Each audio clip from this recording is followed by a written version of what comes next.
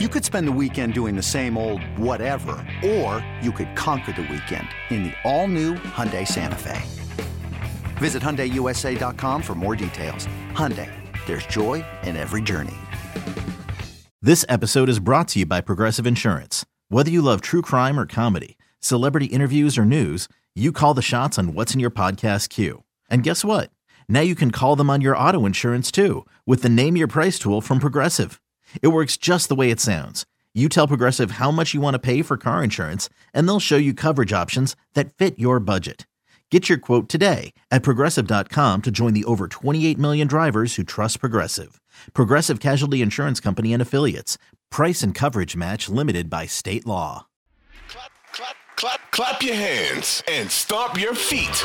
You're listening to the Clap Your Hands podcast, hosted by Elliot Shore-Parks and Kyle Neubeck. Here they go.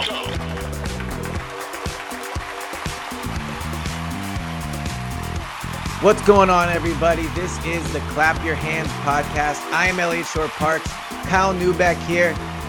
First episode, of course, the game goes double overtime. If this is what it's gonna be like to do a Sixers pod, I can see why everybody complains about how much it sucks to love this team. But before we get started, just want to say thank you for everybody that's listening to the first episode. I'm super excited to start this pod. The Sixers are my favorite team growing up. Kyle is my favorite Sixers writer to read. So I'm just looking forward to doing this, to talking about, obviously not this game, which is going to be terrible. I hope you guys all don't hate me by the time I'm done saying my takes from this game. But before we go, and I let Kyle kind of go off on what he saw, just want to ask everybody, if you're listening to this pod, if you could auto-subscribe, it would really help the show grow. You'll get all the episodes first, and all of the episodes will be on the Odyssey app. So hit that auto-subscribe button, download the Odyssey app, and you will get to hear us first, what is turning into an extremely frustrating season with an extremely frustrating team. Kyle, I had all these plans to start the pod. I was going to tell you about, I was a Sixers fan and Iverson was my favorite player and show you my background I spent all this time building and all these things.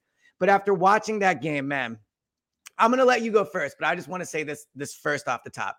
Yeah. It is so fitting that the end of that game was the washed old Rockets versus the new young Rockets. Like, watching this team have to try to win without Joel Embiid, they deserved it. They flat out deserved it. The ending was perfect for a team that it's where they are right now. So I guess I don't even know where to begin. What is your takeaway from that? Because I know fans are extremely frustrated. I guess I'm just tired of watching this same loss, essentially, or at least this same performance. Like, there are versions of this game that the Sixers have won in the past, right? Where, Joel is just kind of loafing around on defense in the middle of the game. James Harden is committing stupid turnovers. And it hasn't always been James Harden committing those stupid turnovers. It's been Ben Simmons or some backup guard or Seth Curry or whoever it is on a given night. And they screw around. They don't take care of business. And they think they can flip a switch. And frankly, they're just not as good as they carry themselves as. Like, this team, to me, the biggest problem with this group, and I think you trace this to leadership, which, that's Doc, that's Joel, that's certainly James. They're a team that acts. Daryl can't do much on game nights. I think, like, the organization of the roster, all that, we can talk about that in a little bit. But if you're talking about, like, on the floor, these guys carry themselves as if they have proven anything as a group or as if they've won anything as a group. Joel's never been out of the second round. We all know what James's reputation is as a playoff guy, like, great regular season resume, going to be a Hall of Famer, all that stuff. But we're used to seeing him have performances like this when you really need him. On top of that, like, we'll probably get to this at some point later. It's a secondary concern beyond this, but, like, James Harden played 38 minutes after being out for a month with a foot injury. On a minute restriction. On a minute restriction, quote unquote. What was the restriction? 50 minutes? Was it like, we right. just wanted to keep him under 45 tonight? We thought it was important.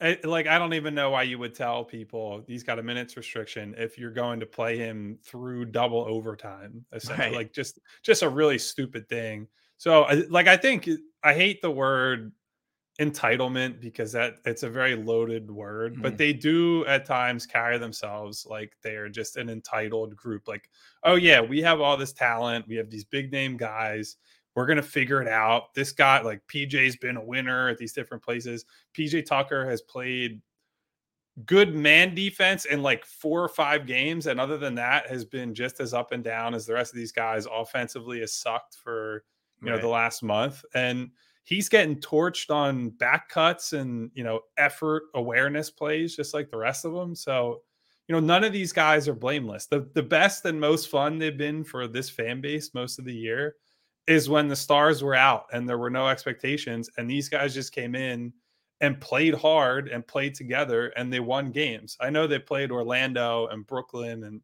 these teams that aren't that good or are just not cohesive, but it really makes you zero in on what you see and what's going wrong when they do have these guys available. Yeah, and so for me, I agree with you that it starts at the top. And on game night, like we'll get into Doc, and I'm going to ask you about 15 different ways whether they're going to fire him, even though this game is really not on Doc. Like unless you want to say it's like an effort thing, maybe. But when I watched this team tonight, I didn't come away thinking like, look, I'm not saying they're a great coach team. I'm not saying to give a ton of effort, but like when Joel is not on the court, they're just not that good. Like, they're just not. Like, let's be real. I don't care what PJ Tucker makes. PJ Tucker is not a good player anymore. Like, yeah, he can play good man-to-man defense every once in a while. I would rather watch Ben Simmons shoot that dumb hook shot than watch him shoot these threes anymore. Like, oh, no. I can't go that far. I can't watch Ben ever it's again. It's 11:30 at night. I'm just saying, like, every time this dude shoots the ball, first of all, his stroke is ugly. Like, it's hard to watch. Like, so let's just go through them. Like, and that's my takeaway, too, from watching. The Rockets are young.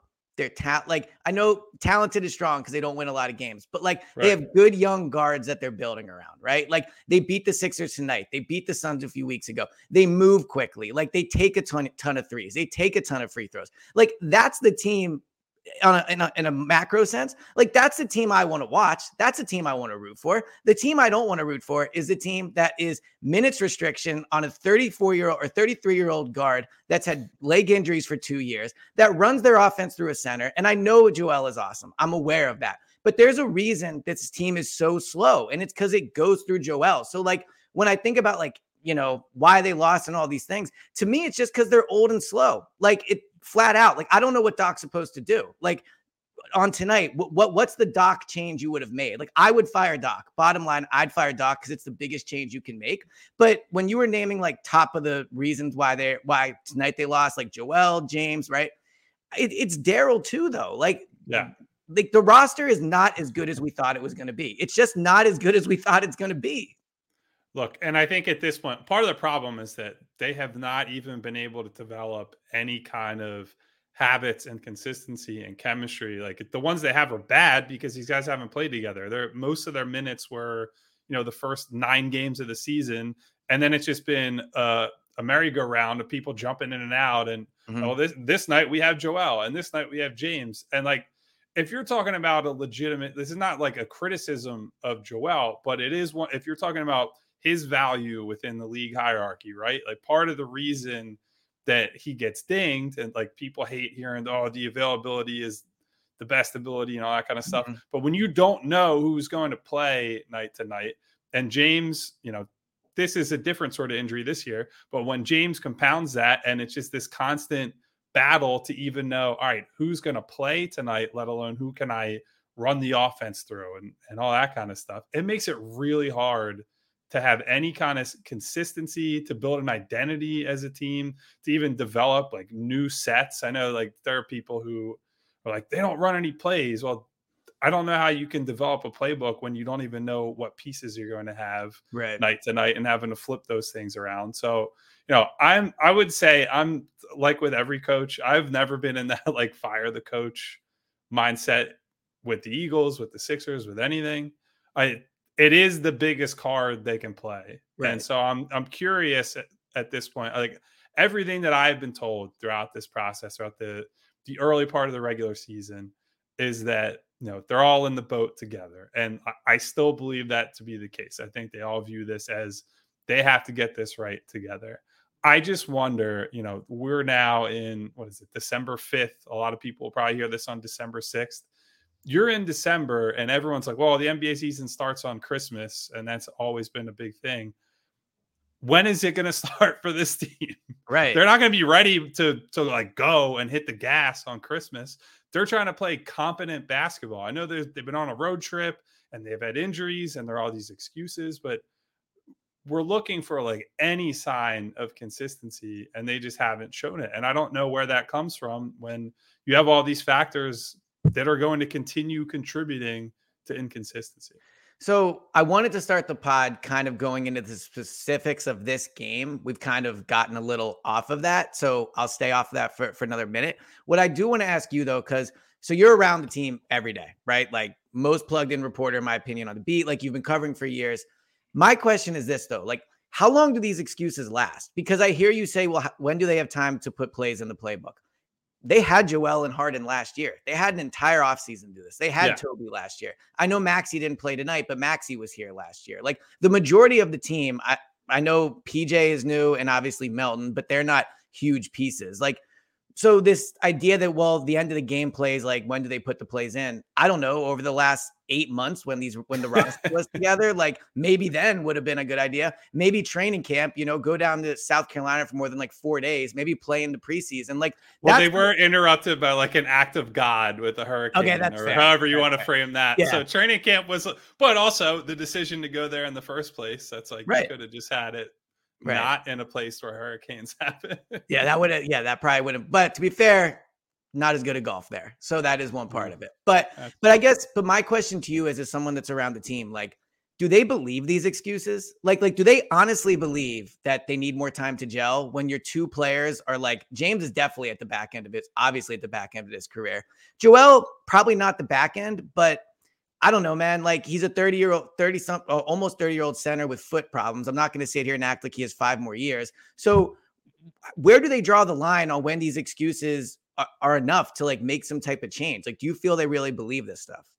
It's probably a case by case thing. Like Joel is Joel is at a place in the league hierarchy where he is here until he doesn't want to be here. Right. Mm-hmm. Like he is that level of star. And so they're going to do whatever they can around him. Obviously, there's the Morey history with Harden, which complicates the situation there. But, James could decide, he could look at this. Like, he came here wanting to, like, I truly believe what James has said. Like, he wants to win more than anything. Whether he's capable of winning, being, like, one of your most important guys at this point in his career is another story. But, if they have another second-round exit, and there's a lot of this type of stuff throughout the season, they get to the playoffs and some team that's tougher or more experienced or just flat out better than them punches them in the mouth. Like James might look next year at his player option and say, I'm out. Like, I don't want to be here. You don't know. You can't, regardless of the Morey history, you can't guarantee that. So I do think that this organization knows they put a lot of chips in for this year. They're operating under a hard cap with the salary cap because they had to go out and get PJ Tucker and they got Daniel House Jr. They traded for Melton, who he's more of a middle of the road. You could still use him to build like the next Sixers team if this all really goes to crap over the next 6 months to a year. Right. But to your point, like with Harden and Embiid and running plays, end of the Rockets game tonight. Mm-hmm. Doc not calling a timeout is something that I saw a lot of people going nuts over in the final 30 seconds. And like, I think you could go either way there in those situations. Like if the other team can bring in their best defenders, that's not a good thing either, because Houston doesn't have a lot of good defenders in the first place. You don't want to give them any opportunity to get like one of their 2 or 3 decent defenders on the floor. Yeah. But you give the ball to James Harden, who's been in the league for how long, and he has not had it for the entire second half. He hasn't played in a month, and his decision is to take this horrible contested shot that Kevin Porter Jr. blocks. Like, you got what you deserved there. And if he's going to continue to make decisions like that, then he's not pushing this team forward the way they need to. So wait, let me push back on that a little bit, because I was okay with not calling the timeout for the reasons you said. I mean, the 3 James had made, unless I'm conflating overtime with the regulation, like he did make one in like the last 90 seconds, I think. Yeah, I have him down in my notes as making 2 threes like in the last 6+ minutes and then the rest. So he did make that. But the problem with him is he can't get by anybody really. Like, and we can talk about how he played tonight, but I don't think he looks much different than he did before the inch. Like, I don't think he looks much quicker. I don't think the rest seem to do him any good.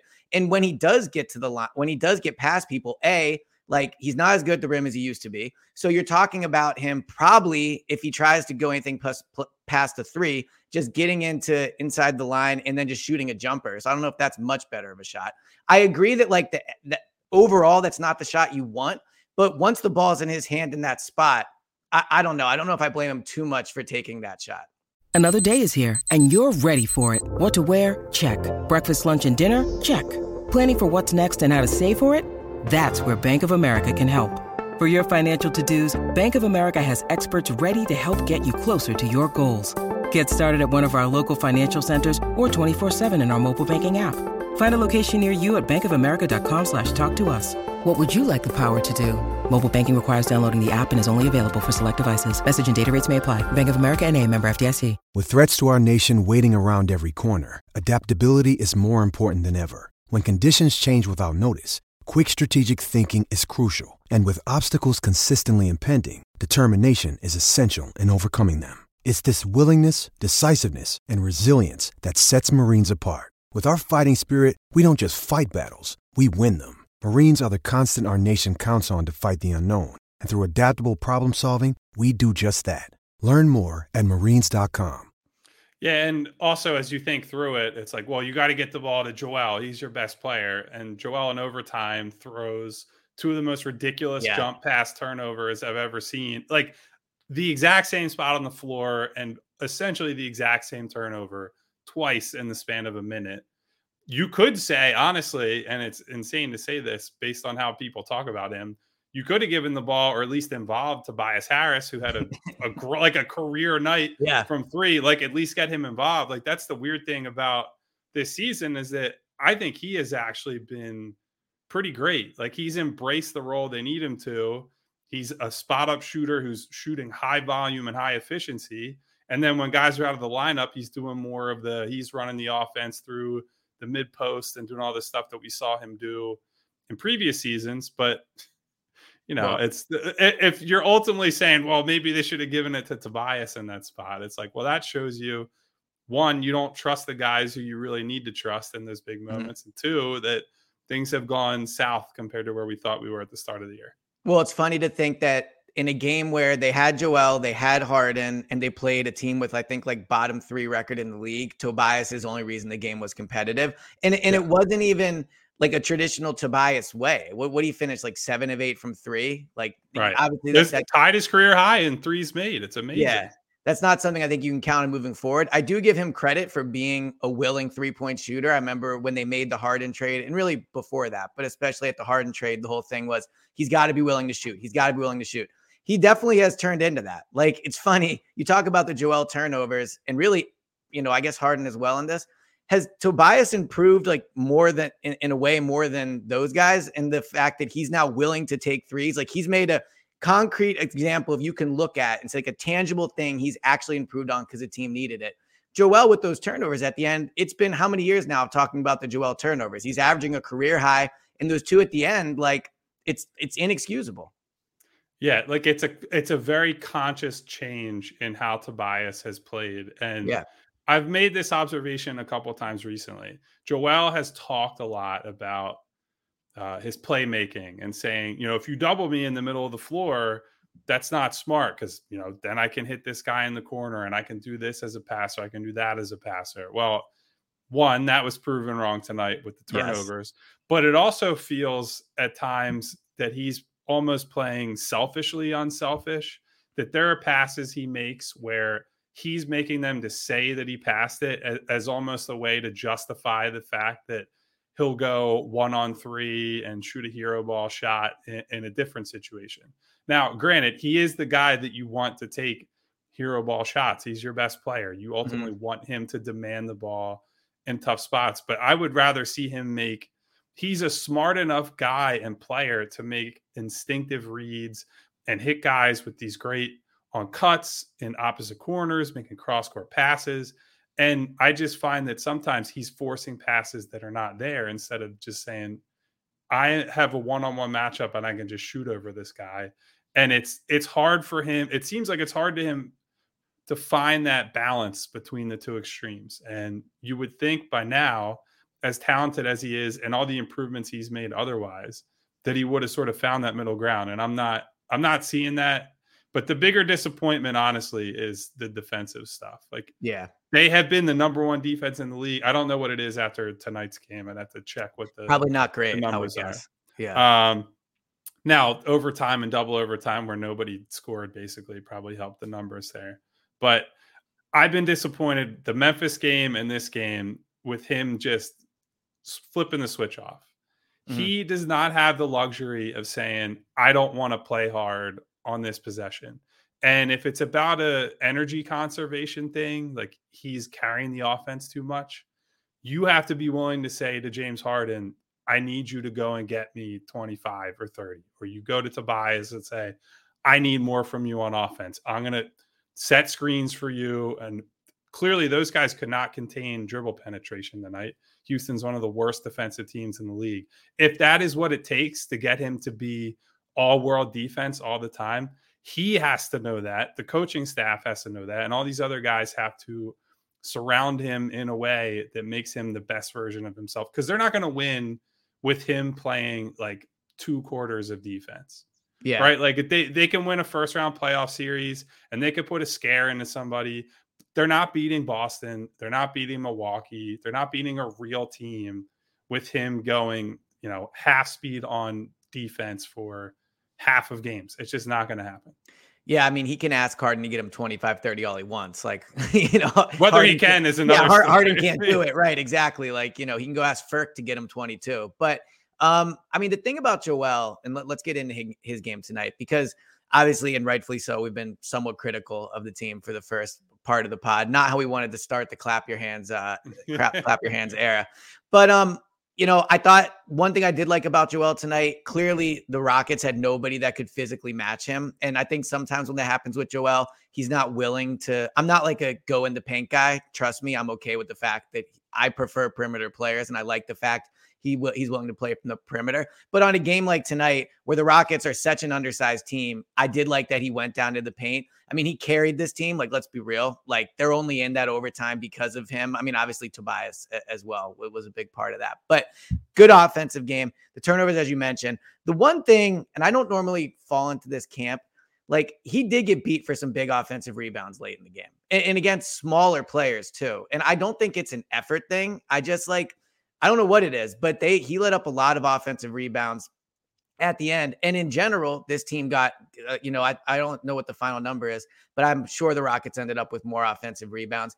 To me, that's, again, a roster thing. Like, they're old and slow and the Rockets are not. So I think when the effort, even if it's the same, the Rockets are going to beat them to a lot of balls. But what'd you see in terms of the offensive rebounding to you? Was that an effort thing? Like, what's happening there? Well, so here's where I will put some responsibility on like the game plan and preparation front. The last 2 games, Memphis and Houston are 2 of the best offensive rebounding teams in the league by design. Like, that's how their roster is structured. Yeah. It's based on how hard they play. It's not like you're being taken by surprise, right? Somebody didn't just come in and, oh my God, this random player got 10 offensive rebounds and what a game for him. These are teams that live on the offensive glass. And so as a group to come in that unprepared for that, and, I put some of it on Joel because I think he gets a lot of rebounds normally, but isn't necessarily a good rebounder. Like, I think he does not attack the ball the way he should. Either he has to box guys out better or he's got to go get the ball. And most of the time he does neither. He just sort of, stands there, and he's big, so he's going to get a lot of rebounds. But it's also the responsibility of the guys around him, right? Like, there were times tonight where I thought he did a decent enough job of sealing off one guy.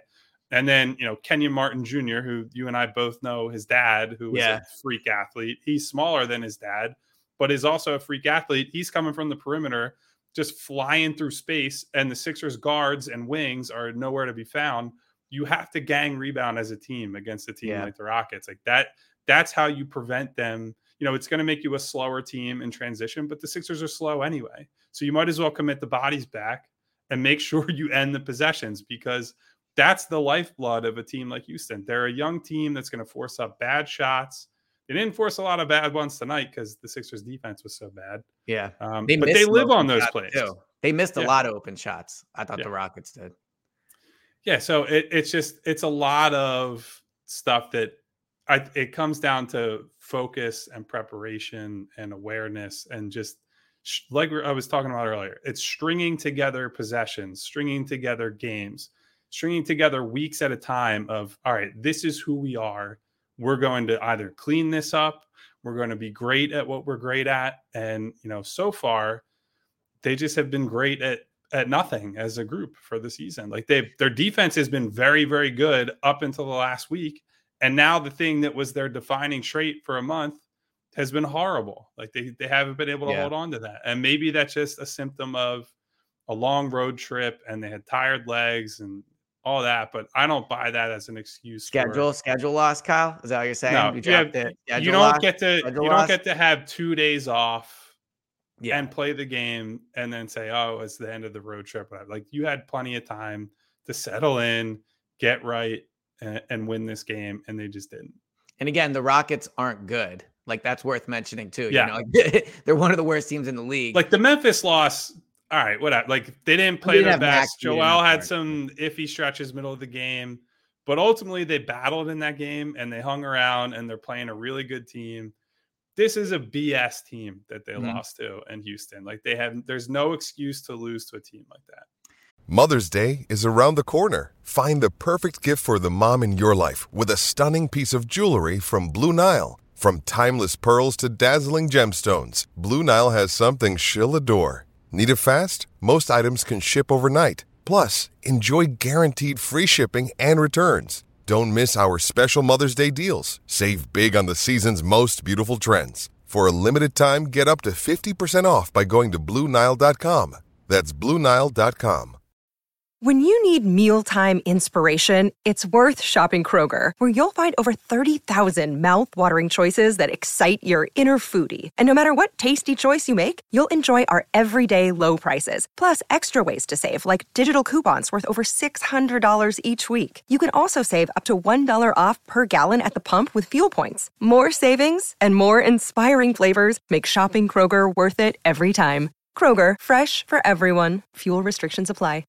So where I always find myself after these losses, and I'm curious where you are, and keep in mind, this is somebody that tracks training camp stats and grades it daily. So I'm very okay with overreacting to the minutia, to the little things, right?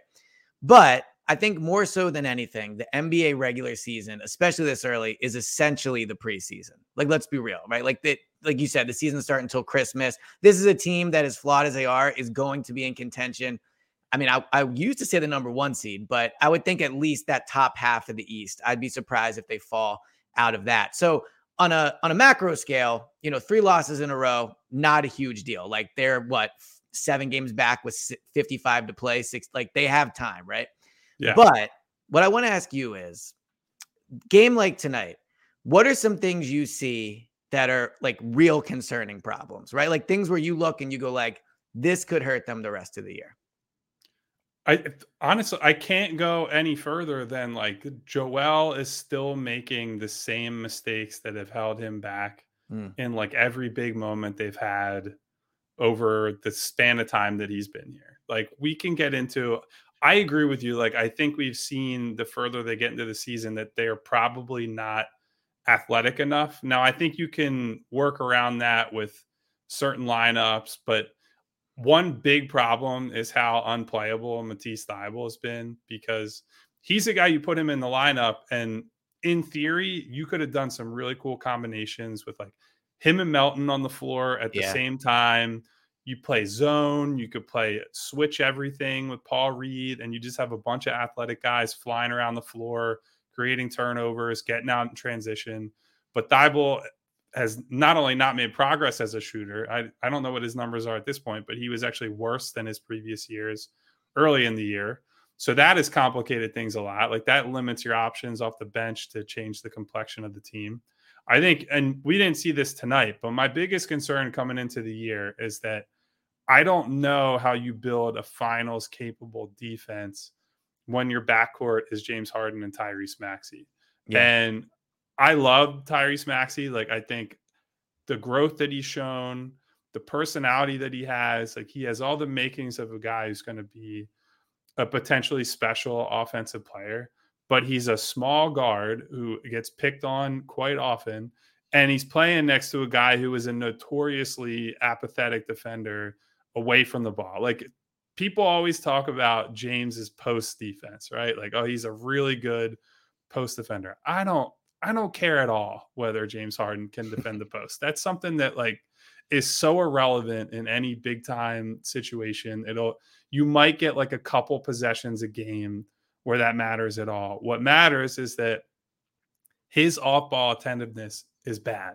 And so he can, when he's on ball, he's engaged and he's big enough, long enough that he can disrupt some guys. But if you have a link in the chain that is a guy who is simply not paying attention half of the time, it's really hard to build the sort of defense you need to win an NBA title. And that's despite the fact that you have Joel Embiid protecting the rim. I think he's one of the best rim protectors in the NBA. So that is number one. And that's not even something that we had to think about tonight, since Tyrese is still, nursing an injury and trying to get back to full strength. Other than that, we can obviously get into more of the coaching stuff. Yeah. Since Doc has been, like, the first year with Doc, everyone's flying high and, they're all bought in. And I will say the one thing in his favor is that Joel has talked him up. Like, whenever Joel has had a chance to bury the coach since he's been here, he has pretty much always said that it's not the fault of the coaches. We have to take accountability. But when is the accountability going to happen is the question, I guess. Well, I was going to say, so I cover an Eagles team where they'll never, I don't mean this as an insult, they say almost nothing interesting. Like, no one throws each other under the bus. They're all very buttoned up in that way. I was going to say, well, of course, Joel's going to support him publicly, but Joel has shown he's very willing to throw people under the bus. So the fact that he has not said anything negative about Doc, I do think maybe could be somewhat telling. I mean, you think Joel wants Doc to stay? Like, that's all indications have been that he likes Doc and he's good with Doc. Like, there was, at the time that Doc was hired, it was really interesting because Ty Lue probably was the best choice for them to hire at the time. Mm-hmm. But because he was a clutch guy and the politics of hiring a clutch guy at the time, I think that was a big factor in at least his thinking of who he wanted here. I think Joel, from my recollection, was on board with D'Antoni, but I don't know if that was like almost like a trolley sort of thing where he was like, "Oh yeah, we'll hire D'Antoni and run and score 150 points all for the bet." Whatever. Yeah. I don't even know if that was like a serious thing. But then Doc becomes available and it becomes the easy. Oh yeah, he's a long time respected coach who generally gets the best out of his stars. And like, here's what I will also say: people want to blame Doc, but Joel has by far played his best basketball under Doc. And there are things that he does now on a regular basis that he did not do under Brett Brown. Like, he is confident enough in his reading of the game at this point that he will call plays over and over. If they run something and it works, you'll see Joel run down the court like this and say, "We're running it again." And that is something we never saw. He did not feel like he was in control of the offense most of the time. It was a structure where it was a team-centric, move the ball around, swing the ball around type of deal. And that suited Ben Simmons really well. But because they've moved to more of this, if something's working, if it ain't broke, don't fix it, that has really suited Joel well over these last few years. We've seen his growth in a lot of different areas. Despite the turnovers tonight, I do think he's become a better playmaker, and their spacing has been more consistent to help him in that. And, Doc has played a part in that. And so I don't think he takes that lightly. I think he does see the performances that the role players gave when he was out and James is out and Tyrese is out. Like, that's something that he credits the Doc on some level, I think. So that's the hard part, right? Like, if the star player is ultimately on board with the coach, it's a very hard case to make, to walk in there and be like, he's the problem and he's got to go. So I've heard nothing to suggest that is in the cards anytime soon. But, if they keep losing games like this, anything gets put on the table.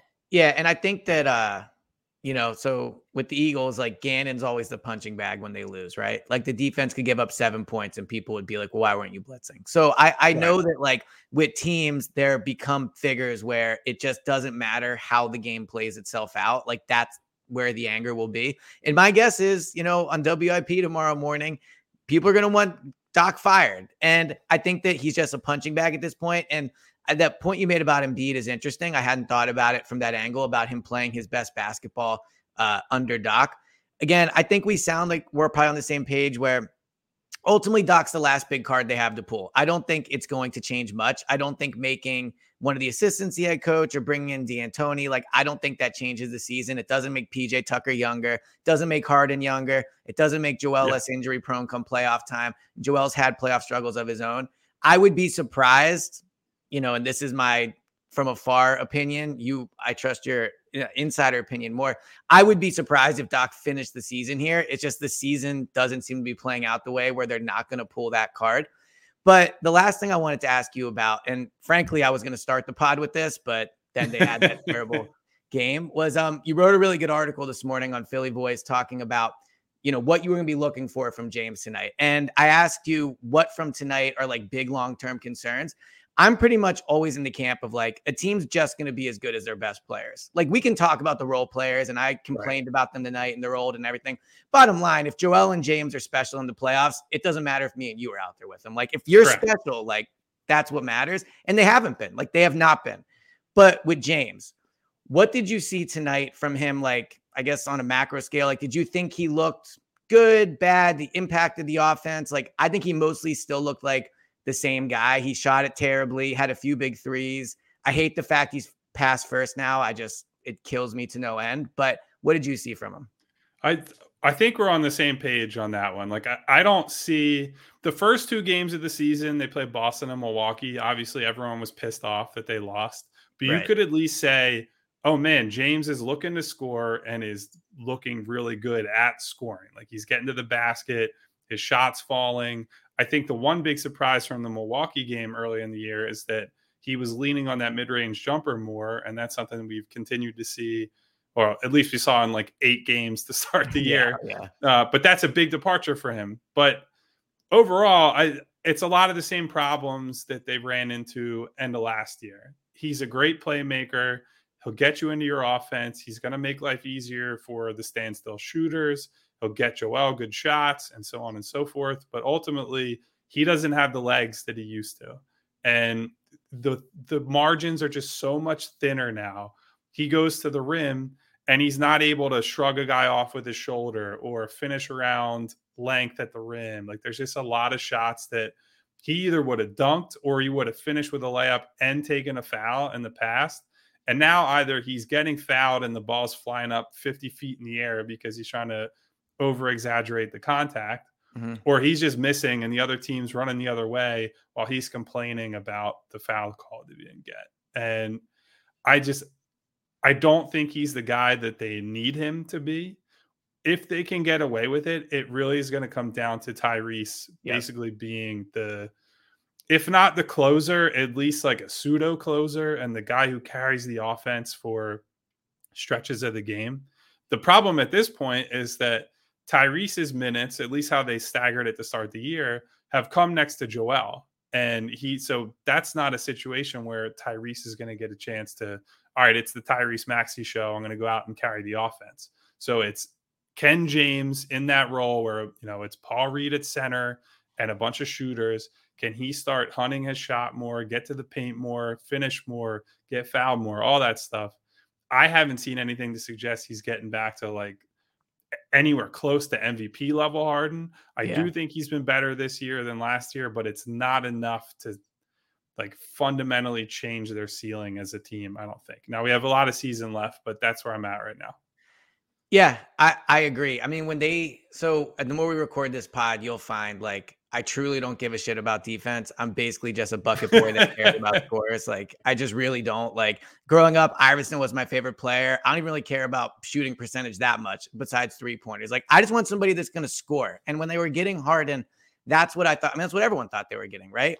And he's essentially, I was joking about this last year, and I've since come down from this, but like, he was kind of like Ben with a beard to me. Like he was just like, I wouldn't go that far. I know. I'm just saying, like, if I knew they were trading for a guard that was just going to pass it and like be bad at shooting threes, then I don't know. Like, you know, I know Ben never shot, which is a difference. But at the end of the day, I think like the Sixers' problem to me is their 1 is probably just not good enough to be a 1, and their 2 is probably just not good enough to be a 2 anymore. And with Tyrese, the other thing is, you bring up his size on defense. I think his issue on offense is his size too. Like, he's a phenomenal shooter, but do I trust him to get beat up for the playoffs in 3 straight series and be able to score by the end of that 3rd series? Like, probably not. Like, as much as I loved Iverson, he broke down all the time because of his size. And Maxey, I think he's probably bigger than Iverson. But regardless, same thing. I know he is, because I've stood next to both of them, and Tyrese is definitely taller than what a fucking flex by you, man. Look at you. And you're pretty tall yourself, actually. But I'm about Tyrese's size. We're like right in the same. And I'm about, I don't know. I was gonna try to think of You might be Iverson's size. Yeah, I was on a good day. Yeah, maybe. But no, I mean, I just think like the best players. Again, as good as Joel was tonight, didn't do it at the end. Also kind of fitting. I joked at the beginning about how it was fitting he was out, but because they had to try without him. Also kind of fitting he was out when they really needed him, like for what it's worth, you know? So overall, yes. I just think like tonight was not the game you wanted to start the clap your hands era on, obviously. But when I started the pod, and I don't know if do you have anything else from the game before we kind of wrap things up? No, I mean, so one thing I wanted to say in response to what you said about Tyrese, I do worry about the offensive side too, in like a playoff type scenario, because unless you are like a god level shooter, and maybe he is one, which he kind of has been, and but unless you are like Dame Lillard level shooter, and that is a really high bar to clear, or like a Steph Curry, and Steph is bigger than both those guys. Unless you are at like that type of level as a pull-up guy where you completely distort the court, it is a really hard way to make a living, especially in the playoffs. So that's definitely something to keep an eye on. Yeah, so I want to ask you a question, but I don't want you to answer it now. We're going to do a pod later in the week. I think we say we're going to do it Thursday, definitely before the Lakers game on Friday.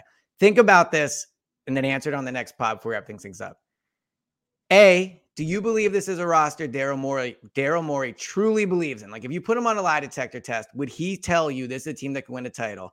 And B, if he got the chance to trade this Sixers situation for the Rockets situation, the young players, the picks, all those things, swap them out, would he do it? So the second one, I already know the answer to. The first one I'll think about. I think the second one's a little more interesting than you think. But, okay. Think about that. So at the beginning of the pod, I was definitely worked up from the loss. I was ready to go. So before we wrap up this pod, I do want to reiterate to everyone, especially that's listening now, if you're listening at midnight, you are a true, real one. You're my hero. Yeah. Well, you're definitely a huge Kyle fan. There's no way you're listening for me. So shout out to Kyle for anybody that's still listening at this point. But in all seriousness, if you're listening to the pod now, really, really appreciate you listening to the first episode. Very excited to do this pod. I mean, as much as games like tonight are frustrating, they're also fun in a sick way, because I love talking about this team. I love talking about how they can get better. And I love, interacting with fans. I do it with Eagles fans all the time. I'm super excited to interact with more Sixers fans. So thank you guys, everybody, for listening. As I said on the top, subscribe to the pod, leave a 5-star review, leave a take, right? What would you do with Joel? How would you answer the question I asked Kyle? Leave a 5-star review. I'll make sure, if you leave a question for Kyle, I'll make sure I ask Kyle on the next pod. Make sure you download the Odyssey app. Make sure you subscribe to the pod. Kyle, I mean, we said we were going to try to be done. I feel like we could keep going, but we should probably wrap this up. Excited for the first episode to be done then. Yeah, we can have a slightly more organized discussion Thursday when it's not midnight on Monday night after a double overtime Sixers loss. Amen. So thanks again to everybody for listening. Already super excited to do the next one, and I will talk to you guys next time.